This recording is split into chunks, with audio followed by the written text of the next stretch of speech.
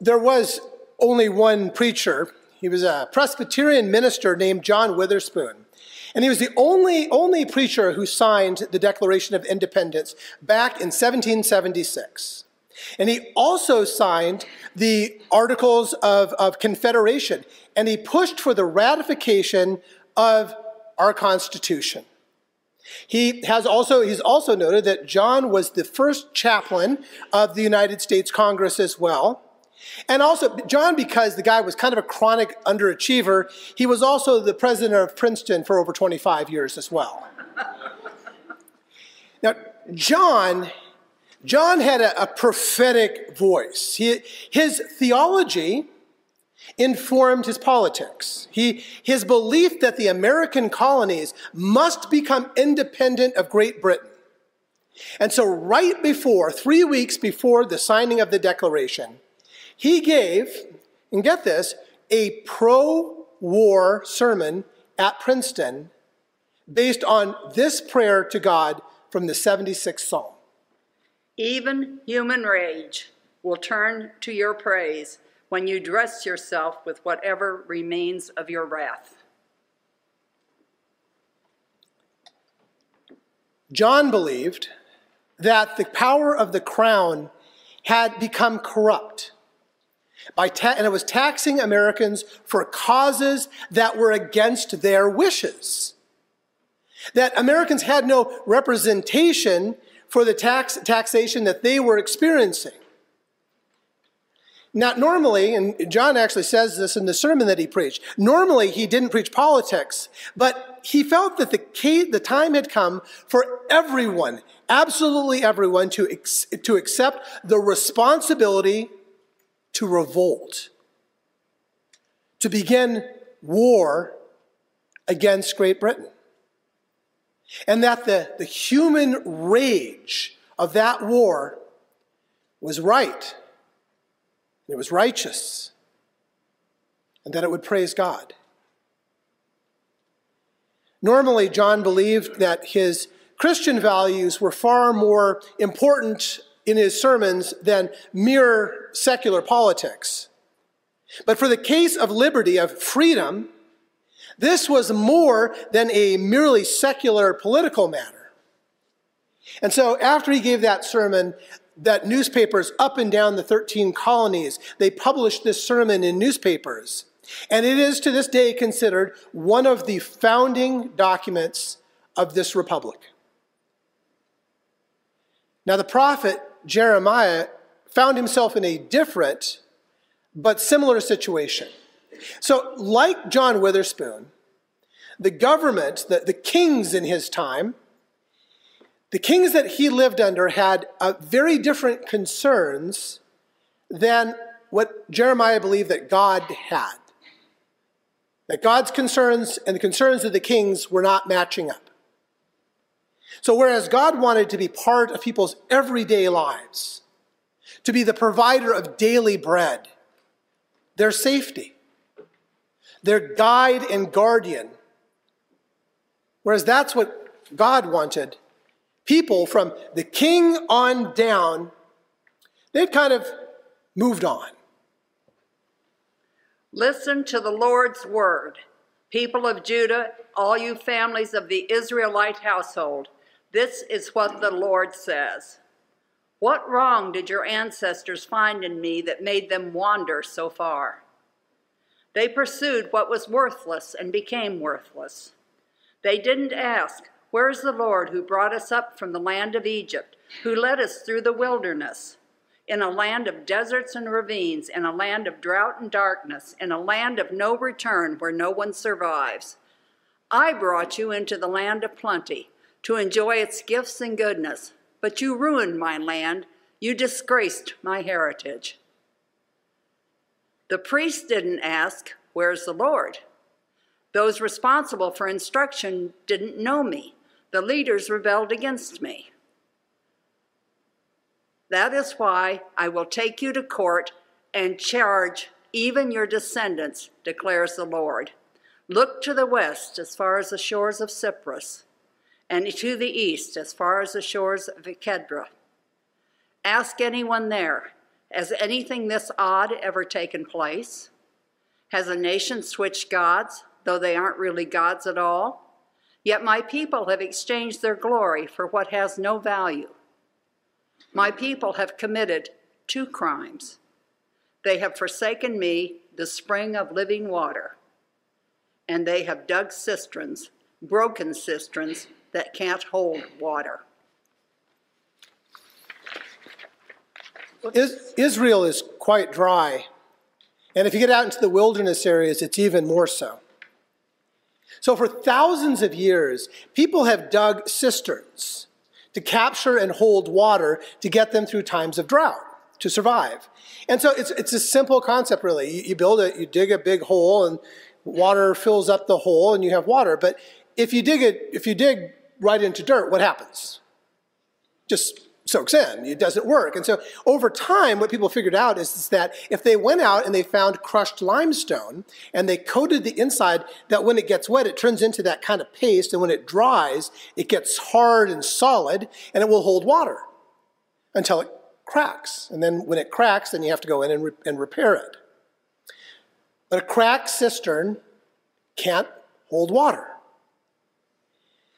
From the beginning, from the earliest times, God wanted people to recognize that this world, this golden land of plenty that we've been given, had so much to support life and support it abundantly. That every breath that we take is a result of a process of renewing that allows all living things to breathe.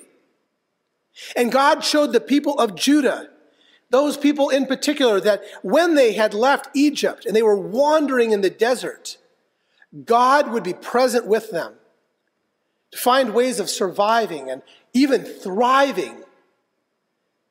That we can do things even in the driest of places, like dig cisterns that can help. But over time, though, people, human beings, we like to take God for granted. I don't always like to, we do. All that brings life, all of the things in the land of plenty, we take it for just being granted. That it's just how it is, right? There's no need to acknowledge that there is a God shedding grace and care and love for all. There's no need to care about the earth. Some people just accept that all that we have is just grace, and that grace is, there's no gratitude needed for it at all, because then if it was needed, it wouldn't be grace, right? And others have come to believe that there is no God, that we've all kind of moved on past that superstition. We are not the first people to think that. And whether you call it Baal or you begin to even worship human ingenuity alone, we are prone to creating new gods. We take the beauty of a process of exploration such as science, and then it somehow gets packaged and sold as a god. And we crack. We find our lives are threatened by the result of not caring for our environment, for the land of plenty that we've been given. Or by tyranny of those who have weapons and power. And it's in times like that that the prophets speak. The prophets warn of the consequences of inaction in the face of injustice. And they warn that God is not unaware or uncaring, not at all.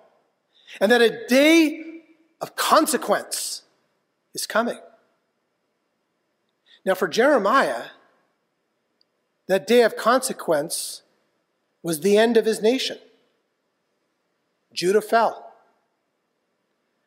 For John Witherspoon, it was the beginning of his. Now, Jeremiah's people didn't listen. They didn't believe that a day of consequence would actually come. But John Witherspoon's people, they did listen. And they heard the call for action and for liberty. And the birth of these United States happened. But like all of us, John Witherspoon had some rather large blind spots. John was horribly racist.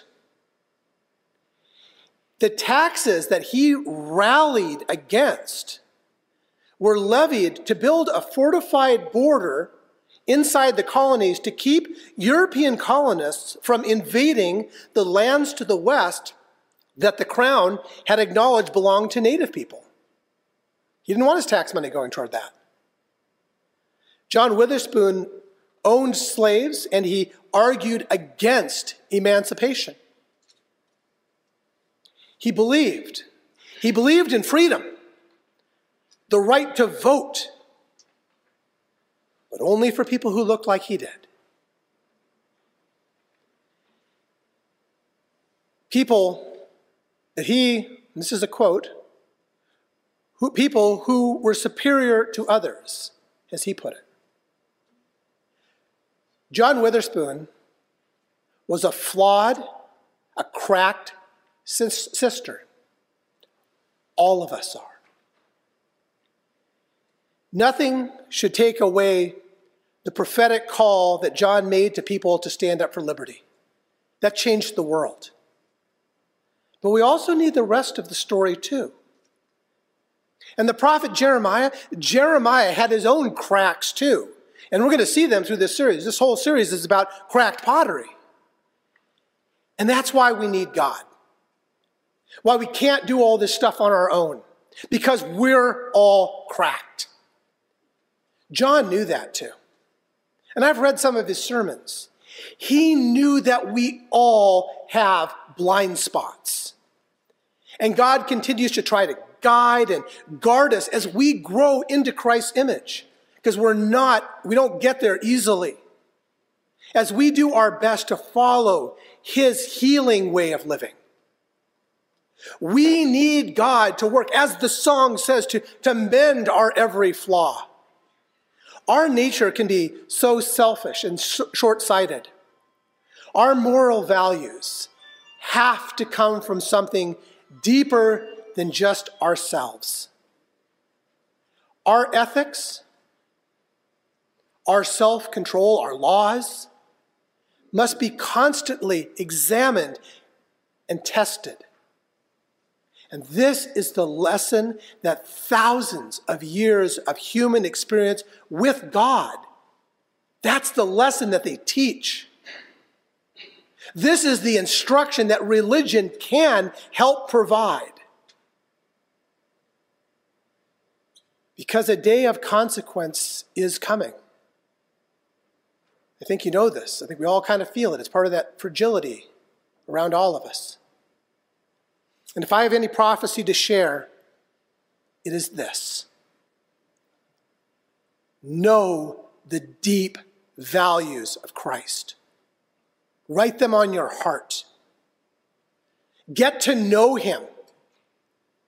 Learn how he practiced justice and how he offered compassion and mercy and how he included everybody, always. And how he chose, even when it led him to his own death, he chose a path of nonviolence. Get to know God the way that Jesus knew God, as best you can. This is our hope for ourselves, for America, and for the world. Will you please rise?